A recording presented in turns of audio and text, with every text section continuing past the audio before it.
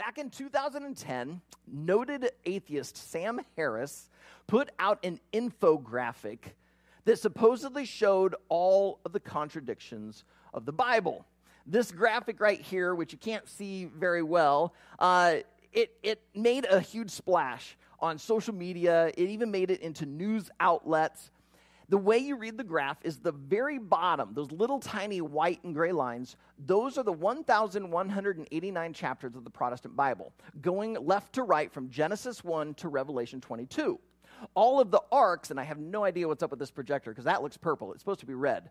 But all of those red arcs are then the contradictions between various chapters of the Bible. So trying to show you all of the connections and that there was, I think, like 439 contradictions that they said existed. Many skeptics, when they saw this, they just were elated. I mean, this was like visual representation of just how fictitious the Bible is, that it is just a man-made work. It is not this word of God that everyone says. And man, what damning evidence do you need? Many Christians saw this and were like, oh my goodness, I had no idea that there were that many contradictions in the Bible. And like this caused their faith to crumble. But within just a few days, I'd even say probably within even in a few hours, some feedback began to come back about this graphic. The first bit of feedback was that this graphic looked a lot like this graphic, which was put together by a group of Christians showing all of the cross references between different chapters of the Bible. There's like 62,000 some cross references where one Bible author refers to a different Bible author and all of that. And so finally Sam Harris admitted, yes, this was kind of our inspiration. But then it turns out there was more feedback. One was that their whole entire chart was built off of the King James Version. They said they used the King James because it was the most well-known and most read version of the English Bible. However, the last version of the King James came out in 1769. There has been a ton of Bible scholarship that has taken place since 1769. Things like the discovery of the Dead Sea Scrolls. Many manuscripts being found. Archaeology, having some of its greatest discoveries ever. Just the overall scholarship has continued to improve. And so some of the things that were contradictions actually have been explained away because of just basic biblical scholarship. But also, there were some fellow skeptics, fellow atheists, that looked at Sam's chart and got really bothered. Because as they began to dive in, they began to discover that some of the things that Sam and his graphic artist said was a contradiction, even they said, oh, that's not really a contradiction. And it angered them because they felt that this actually weakened their argument. Because they're convinced that the Bible is fictitious, and yet here's Sam putting out something saying, well, look at this contradiction. And even a fellow atheist is going, Sam, that's not a contradiction. You're making us look bad. Like, we've got far better evidence. You don't need to throw something like that in. And so they found themselves really frustrated. But probably most unsurprisingly, the greatest amount of feedback came from Christian pastors, theologians, apologists, because they looked at so many of Sam's contradictions and said he clearly does not understand literacy. He's not even applying just basic principles of biblical hermeneutics, of biblical interpretation. And so they were able to wash so many of them away. So you would think that this would cause people to go, oh, wow, then the Bible is absolutely true. Because, I mean, after all, if you went to Project Reason, Sam Harris's nonprofit website, there's no site anymore. All you see is a square with a circle inside. So you couldn't go and download the PDF of this graphic anymore. Is it because, like, biblical theologians and scholarship has finally proven all of these arguments false and the Bible is now totally true and everyone believes it? No. I found a website that took Sam's graphic and have taken it to another level. You can now see the exact same graphic that you just saw with all of the red arcs, and you can now hover your mouse over those arcs, and up will pop the different Bible references telling you the errors. And as you scroll down the page, they begin listing more and more problems that they see with the Bible. There are people absolutely convinced. That's why you got people putting contradictions on the back of a shirt. People are wearing this around saying, look, see, all of these contradictions. And these are just from the Gospels. This is just about Jesus. I know you can't read it, but trust me, they have all these arguments up there. I mean, you can go on social media and find people arguing that the Bible's fake and false. You've got people pushing forth Bart Ehrman books saying how the Bible is just, it's this work of humans. It's not this inspired word of God. So even though a lot of people debunked much of what Sam Harris had in that original graphic, there are still people pushing forward this idea that the Bible is full of contradictions. All right, now, why am I talking about this? Because today we're going to see a Bible contradiction. We're going to see something that it's a quandary. There seems to be a discrepancy, something that just doesn't make sense. But the thing about this Bible controversy that we're going to see, it's not going to be pushed forward by Sam Harris. It's not going to be found on the back of a T-shirt or on some website. This biblical controversy, this contradiction that we're going to see today, it's actually put forward by Jesus. But rather than cause this contradiction to cause your faith to crumble, I believe that this contradiction may actually cause you to come to a place where you trust God and His Scripture even more. The contradiction is found in Mark chapter 12. So if you are a first-time guest with us, we have been working through the book of Mark for quite a while now. We take breaks every so often. In fact, we're getting ready to take a break after the baptism service. We're going to do a series on the church, and then we've got a different plan for this fall. So we'll be away from Mark for a while. But we've been back in Mark now for a bit, and we've gotten ourselves up to Mark 12. And today we get to see this kind of controversy, this contradiction that Jesus brings up, and his listeners are not going to be able to answer it. But today we're going to answer it. We're going to see that it really isn't a contradiction at all, and I'm hoping that as you begin to see why this is not a contradiction, it will actually help you right here in 2021 to realize that God is someone that can be trusted. So as we get ready to read this, let me open in prayer, and then we will read verses 35 through 37. All right, Heavenly Father, we now are coming to your scriptures. While many, many people have tried to discount it, they don't believe it, they see it as a work of fiction, your word has remained true. It has lasted through many centuries, through many different cultures. No matter what attack humans bring to it, it always seems to stand. And so that's why I pray that today you would open our hearts and minds. Some of us here, we know the scriptures, we love the scriptures, we want to learn. So open our hearts and our minds now to what you want to teach us or to remind us of. But Lord, anyone who's listening to this that maybe is struggling with the scriptures, they're not sure if they can trust it, if it's not to be believed, would you today help them to find a place where they realize that it is true and they can trust not only the scriptures, but ultimately you, the author of it. So God, I do not pretend as one voice to be able to communicate this perfectly and purely to everyone who's listening. So God, that's why I just pray that your Holy Spirit would do what only he can do, to touch the minds and hearts of those that you've brought to connect with you through this scripture passage on this day. And it's in Jesus' name we pray. Amen. Today we are going to just look at 3 verses. I, though, this week have found these 3 verses to be kind of like a really rich dessert. Have you ever had a bite of a dessert and you're just like, whoa, that is rich? And in that moment, you're like satisfied with just that one bite, and yet it's so amazing, so overwhelming, you find yourself wanting to go back for more. That's how these 3 verses have been for me. So join me, Mark 12, start in verse 35. And as Jesus taught in the temple, he said, "How can the scribes say that the Christ is the son of David?" David himself, in the Holy Spirit, declared, "The Lord said to my Lord, 'Sit at my right hand until I put your enemies under your feet.'" Well, David himself calls him Lord, so how is he his son? And the great throng heard him gladly. Now, hopefully you see the contradiction there. It's right there in verse 37. Jesus points out, all right, so David is going to have this son, but this son he's also calling his Lord. I'm going to explain here in a little while why that is an actual contradiction. But before we get there, we need to kind of see the scene. We need to set the stage, if you will. The setting for today's story actually begins all the way back at the end of Mark 11. It was a long time since we've been there. These last few weeks, we've been only in Mark 12. But at the end of chapter 11, in chapter 11, verse 27, Jesus and his disciples walk into the temple. We assume they're there maybe to worship, maybe Jesus is going to teach. But before he can really do much of anything, he gets verbally accosted by some of the chief priests, the Pharisees, and some scribes.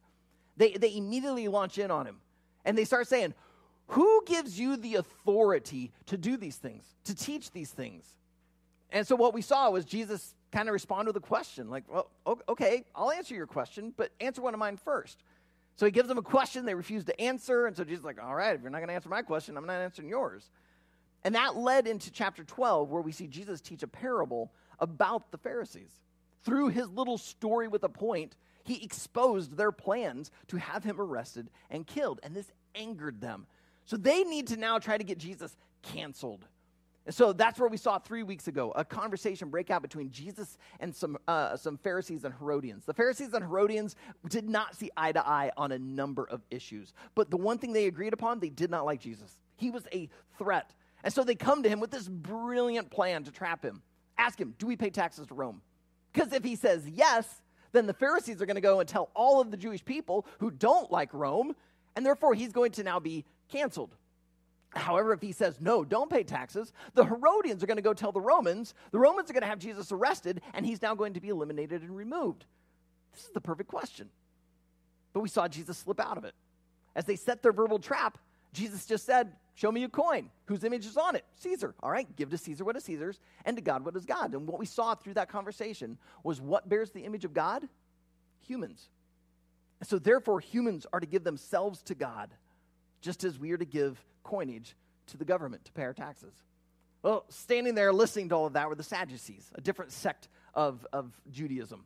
And they saw Jesus slip out of that trap, and they thought, those Pharisees, they don't know what they're doing. We got the perfect thing. So they put together this little logic puzzle, this verbal thing of, Jesus, you claim that there's a resurrection. Well, there's this woman, she's married to all these different guys. When she's in the resurrection, whose husband is she? Oh, it can't be solved. They got him. And Jesus begins to say, you guys don't even know the scriptures. And he begins this theological lesson and shows that he has a better knowledge of the scriptures than even some of these Jewish leaders.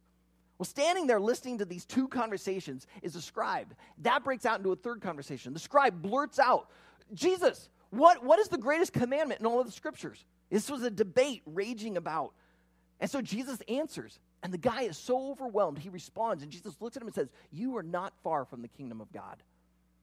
And in that moment, finally, it says in verse 34, and after that, no one dared to ask Jesus any more questions. They had tried so hard to trick him. And yet, he knew the scriptures better than them, and he knew the hearts of men. And he was able to answer all of their questions. He came out of every single one of those conversations looking amazing. And in that moment, they suddenly realized, we can't do it. We can't trap this guy. We can't trick him. And they finally find themselves dumb. They can't speak. They're mute. And as the silence kind of comes over the crowd, finally, Jesus can do what he meant to do in chapter 11 as he comes into the temple, and that is to teach. However, Jesus, as he begins to teach there, it says in verse 35, in the temple, he's just been asked a bunch of questions. By what authority do you do these things? Should we pay taxes to Rome? What's the greatest commandment? And I think Jesus thinks, let's have some fun. I'm going to ask them a question. And his question is right there, verse 35. How can the scribes say that the Christ is the son of David? Now, when we use the word son, we are typically referring to the direct male descendant of a mom and a dad. But in Jesus' culture and in several other cultures, a son is any male descendant. So, for instance, in this verse, Jesus talks about David, the famous King David. David had a number of sons. One of his most famous sons was Solomon. Another one was Absalom. Right? Those would be the sons of David. However, if Solomon had sons, those sons would also be considered the son of David. Any male descendant, even going as far as 14 generations, which according to Matthew in his genealogy could lead to Jesus. And so Jesus could be considered a son of David. But Jesus is not just here to talk about family trees. He uses a very key word in his question. That is the word Christ. The word Christ could also be translated Messiah, just simply means anointed one. The Jewish people believed that God would send this anointed one, this Messiah, who would rule, who would reestablish Israel as a sovereign nation. They needed this guy to be a king like David. And as they studied through the scriptures, they saw he would be a prophet like Moses, as it says in Deuteronomy 18:15, that he would be a priest in the order of Melchizedek, as it says in Psalm 110, verse 4, and that he would also be a king in the line of David, as promised to David in 2 Samuel 7. And so the people were looking for this great leader who expressed great wisdom that they would want to follow, because he was going to throw off Rome, reestablish Israel, and the priests and rabbis were teaching this to everyone. And so they were looking for this Messiah.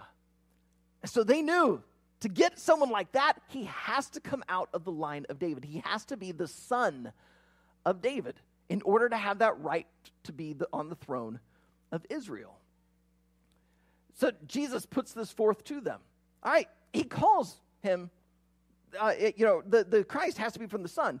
And so then Jesus goes and quotes from David from Psalm 110.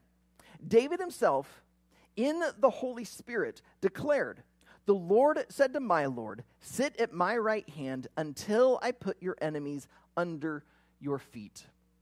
This comes directly from Psalm 110, verse 1.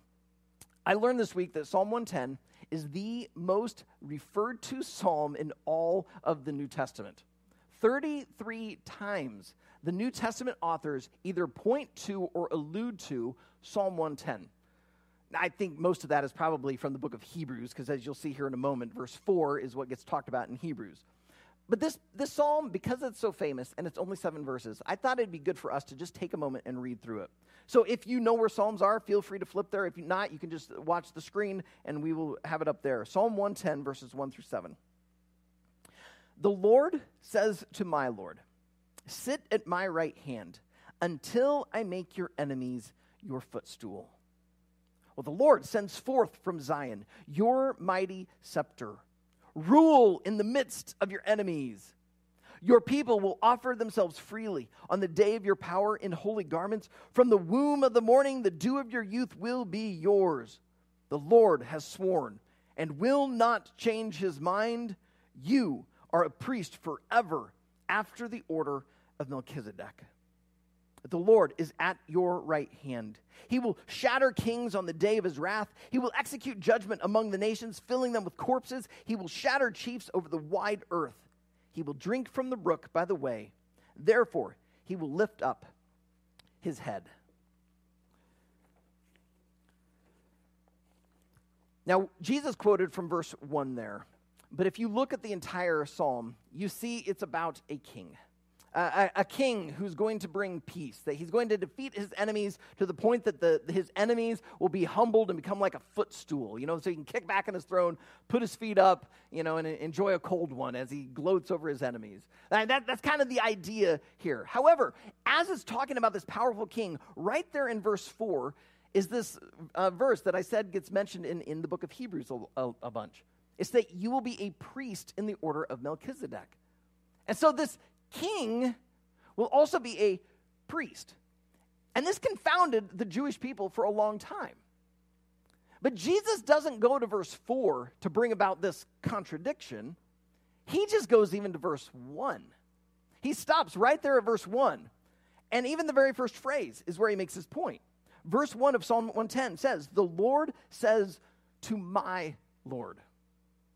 Now in the Hebrew, the first Lord is the word Yahweh. I'm just going to let you know I am not a Hebrew scholar. All right, I do not know the language, cannot read it at all. I use all sorts of Bible tools, so I'm not like way smarter than you. All right, you can find these things out for yourself. But it's the Hebrew word Yahweh. This is the unpronounced name of God. The Jewish people saw God as being so holy, you would not even dare to utter his name. And so they actually took the word Yahweh and they gave it a different pronunciation so that they wouldn't profane the beautiful holy name of God. So they called him Jehovah. but it was pronounced Yahweh. And this is what David says, the Lord, the Yahweh. Now, as king, he would be kind of over everything, except maybe God.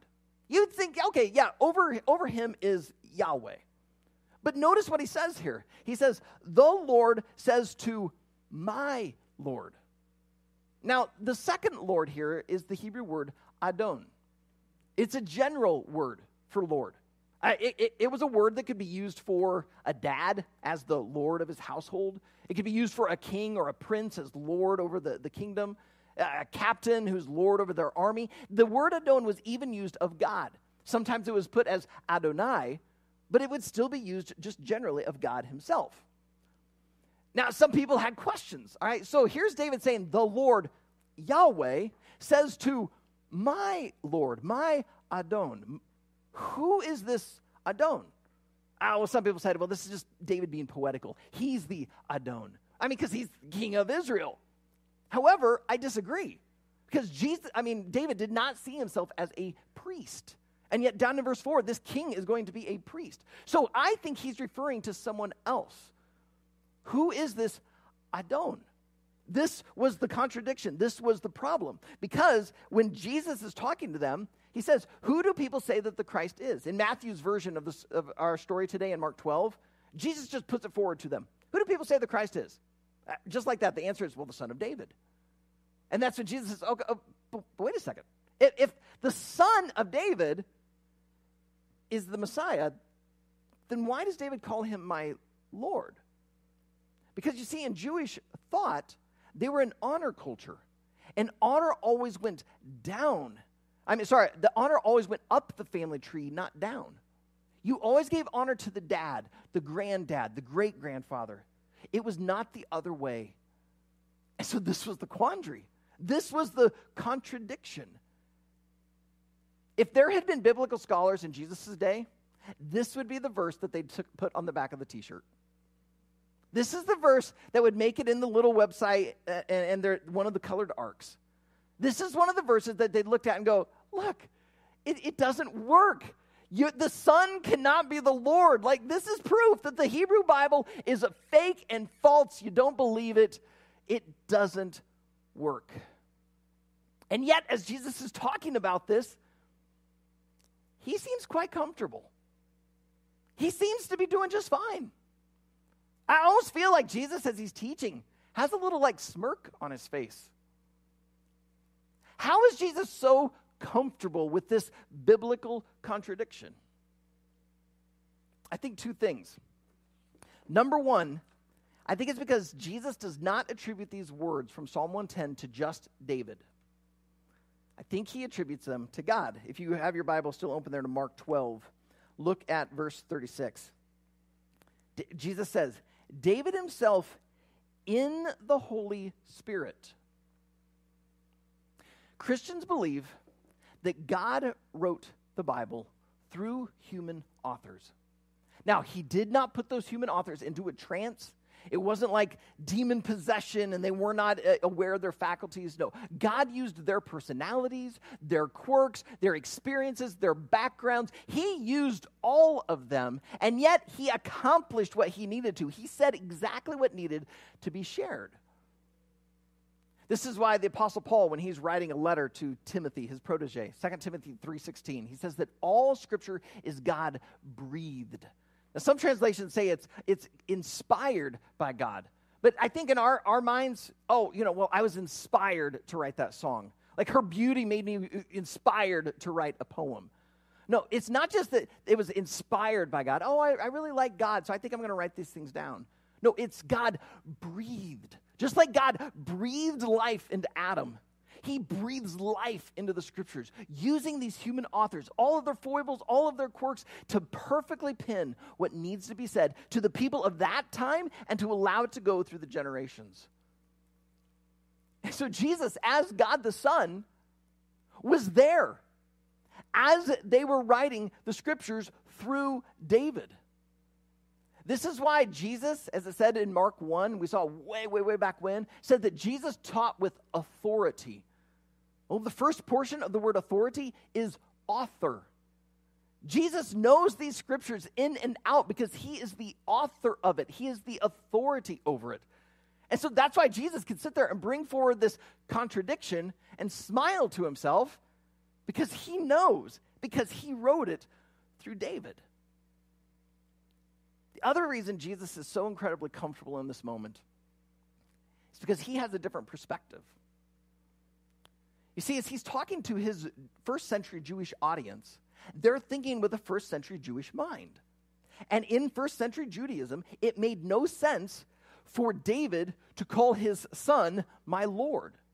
That was the quandary. They just couldn't figure it out. So they avoided it, or they tried to, work their way around it. And Jesus just can smile because he sees it completely different. He's not limited by his first century Judaism because he is God the Son, and he steps back and he sees the whole. Because Jesus knew from the very beginning that he, God the Son, would take on human flesh in the line of David, that he would go to live a sinless life, but go and die a sinner's death. But by then rising from the dead, showing that he has authority over all things, so therefore he is truly David's Lord. So to Jesus, there is no contradiction here. The Jews couldn't see it. This is the kind of thing that could cause their faith to crumble. And Jesus is saying, no, actually, this shouldn't cause your faith to crumble. This should actually cause your faith to grow stronger. Because it's been God's plan all along that the great King David would have a descendant who would be the Lord.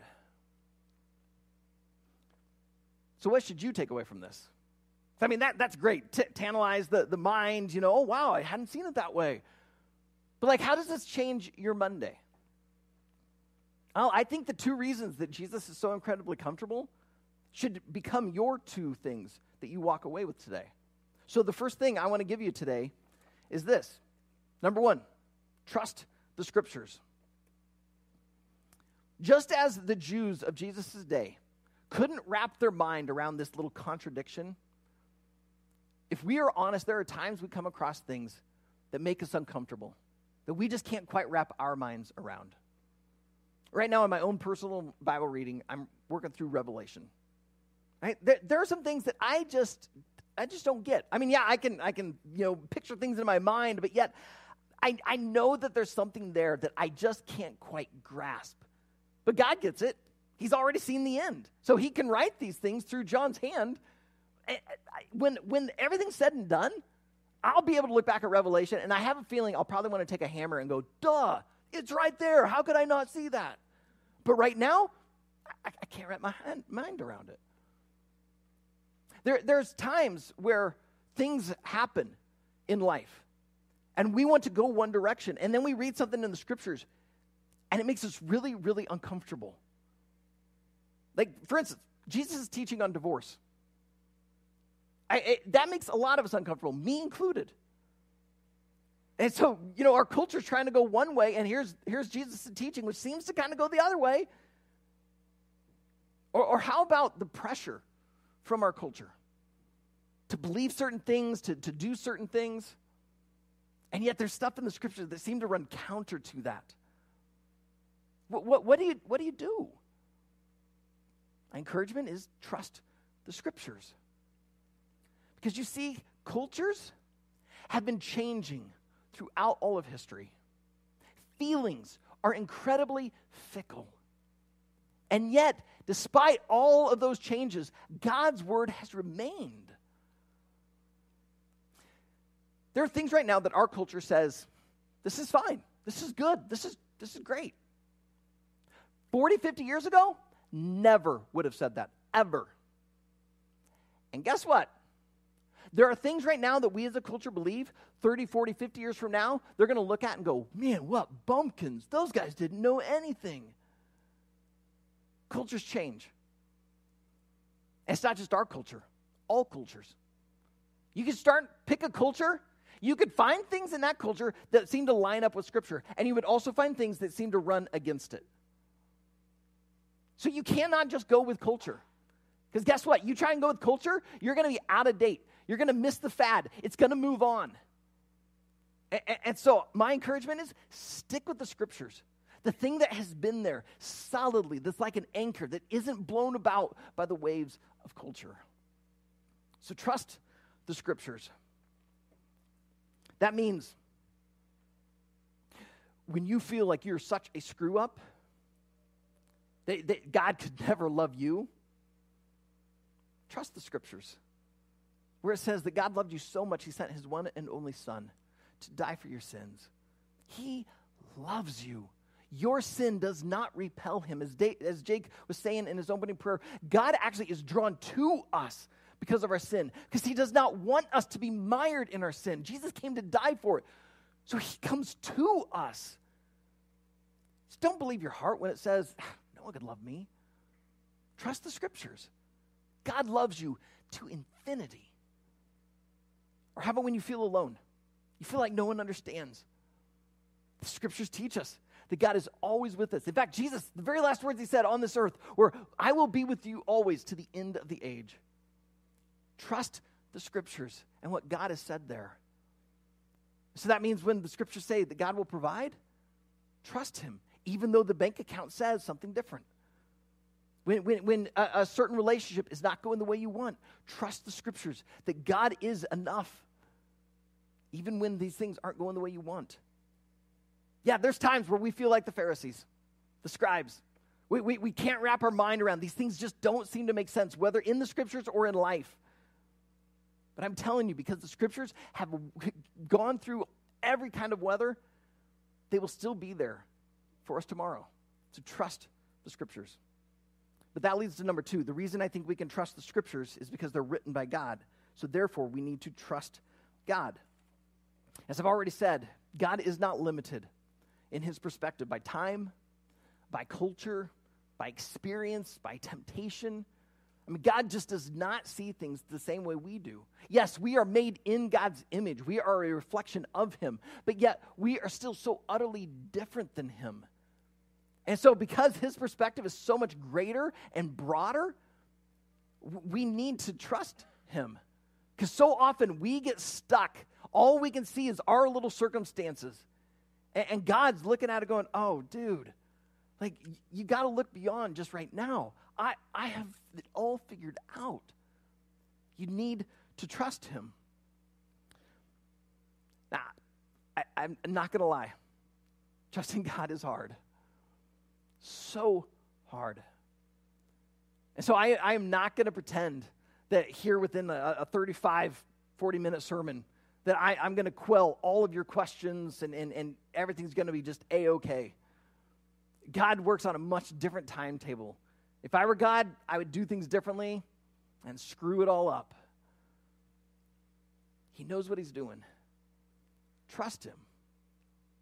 So when you aren't getting the job, trust him, because he might have a better one in mind.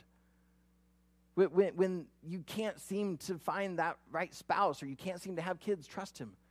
He may know exactly what he's doing and who he's bringing into your life at a later date. When changes are happening all around you, trust him. Because it says in Psalm 139, no matter where we go, God is there with us. So you are not alone. You're not weathering this by yourself. So trust him. But Aaron, if I'm supposed to trust God, why did he let me go through abuse? If I'm supposed to trust this God, why was I abandoned? If I'm supposed to trust God, then why did he leave so many questions unanswered? I don't know. I can't answer that specifically. Maybe if we sit down and I hear more of your story. But right now, what's happening in your heart, I can't say, oh, this is it. But I can tell you one thing. That no matter what circumstance you find yourself in, that no matter what is happening in your life, no matter what has happened in your past, no matter what questions are still inside of you or the things you're hearing outside of you, the one thing I could tell you that would help you to still trust God is the gospel. That no matter what is happening around you, there is still one truth. God loves you so much that even though your sins separated you from him, Jesus Christ, God the Son, took on human flesh in the line of David to live a sinless life, but to go and die in the sinner's place. And by going to the cross, he paid for your sin so that you could come back into a relationship with your Creator. That's enough. Now, let's just pretend, though. Let's pretend that God gives you nothing else the rest of your life. You're looking for a job right now, you don't get it. You're deep in debt, you die in debt. You want to have kids, God doesn't give them to you. Like everything, the thing that you've been longing for. Let's just pretend God gives you none of it. But he's given you Jesus. That's enough. Because when you look at the cross, you see God's heart for you. He saw you sick in your sin. You were spiritually dead, and he loved you so much he came for you to resurrect you, to bring you back into spiritual life so that you would have a relationship with him. You get God, and that is enough. And that is why the gospel means good news. That is good news right there. But guess what? I have even better news. Because that is not all that God gives you. That when you put your faith in Christ, you don't just get the forgiveness of your sins. You don't just get a relationship with God. The scriptures teach us that we get the Holy Spirit. That it says in Ephesians that the Holy Spirit is like a seal on our hearts. It's like God branding us, saying, this one is mine. And that power, that same power that raised Christ from the dead, now dwells in us. So God did not just say, okay, I've forgiven your sins. That's good. No, he comes and says, I'm going to live with you. I'm going to live in you. My Holy Spirit is yours. But he doesn't even stop there. He's also given you the church. He's given you a church family. He's given you brothers and sisters in Christ. Here in Iowa, when things get hard, we try to buck up and do it ourselves. I just don't want to be a burden on anyone else. All right, that may be Iowan, but that's not biblical. God gave us one another. We are to help each other through. Life is hard in case you haven't noticed. And so we are to help each other, love each other, speak to each other, life, to help each other walk this thing. So we are not alone. God gave us the church. But that's not all. God has also given us his scriptures. We just talked about how we can trust them because they have been around. So let's read them. God is still communicating to us. So let's study it. Let's read it. Let's get into it. And God doesn't even stop there. It says in Ephesians 1:3 that he has given us every spiritual blessing under heaven. Every spiritual blessing. When Jesus died on the cross, God did not just give us forgiveness of sins and call it good. He has poured everything out upon you. And when you just get caught in your little bubble, get caught in your circumstances, yes, they're hard. Yes, it's awful. Yes, I wish I could just change it. I don't want to belittle it. But what I want you to do is to step out of the cloud, step back and get a broader perspective and realize God has given me so much. And so it doesn't matter what those people say about me. It doesn't matter what's going on right now. It doesn't matter how empty my bank account is. It doesn't matter on those things because my God is on high. He loves me. He's for me. He's with me. He's in me. And he is surrounding me. So you can trust God through all of it because he loves you and he's for you. And so when you then come to those contradictions, you might not be able to answer it, but you do know the one who can. And that makes all the difference in the world. So Heavenly Father, I just pray you would help us to be these kind of people, that we would be people who trust, that we would trust your scriptures, that we would trust your Holy Spirit, that we would trust your plan, that we would trust your instructions, that we would trust you more than our feelings, more than the voices around, more than what our culture tries to say, that we would trust you first and foremost.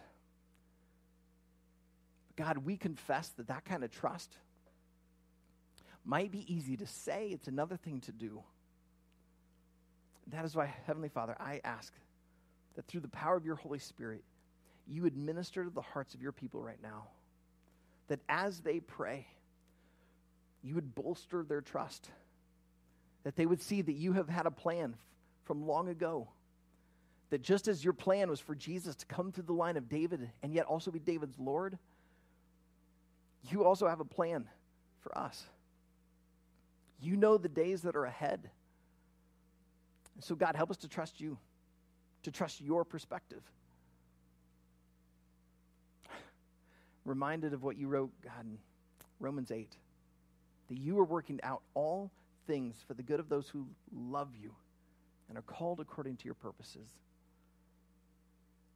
Father, this room is filled with people who love you. Online right now are people who know you. Help them to trust you because you are working out all of these things, the good, the bad, even the evil, that the things that Satan has intended for our destruction, you can work for our good. So God, help us to trust you in each day, in each hour. But God, in the moments where we struggle to trust, we don't want to believe the scriptures, we don't want to believe your presence, we don't want to believe your instructions. Help us to look at the cross, to see your heart for us, to see what you did for us, to see how you have redeemed us. And help us to see that, God, you are enough. So, God, I pray that in these next holy moments, you would just minister. That as we pray, we would just have confidence that you will hear our prayers. That as we sing, you would be just absolutely exalted. And as we partake of the communion elements, we would remember your body, Jesus, which was broken for us, your blood, which was shed for us. And as we take those elements into our bodies, we're saying your story is our story. Our identity is found completely in you. And because of that, we can trust you. So God, do what you need to in these next moments, in the hearts and minds of your people. For the person who does not know you, that right now you be calling them to become your son or your daughter. For those that do know you, that they would just extend their trust of you yet again.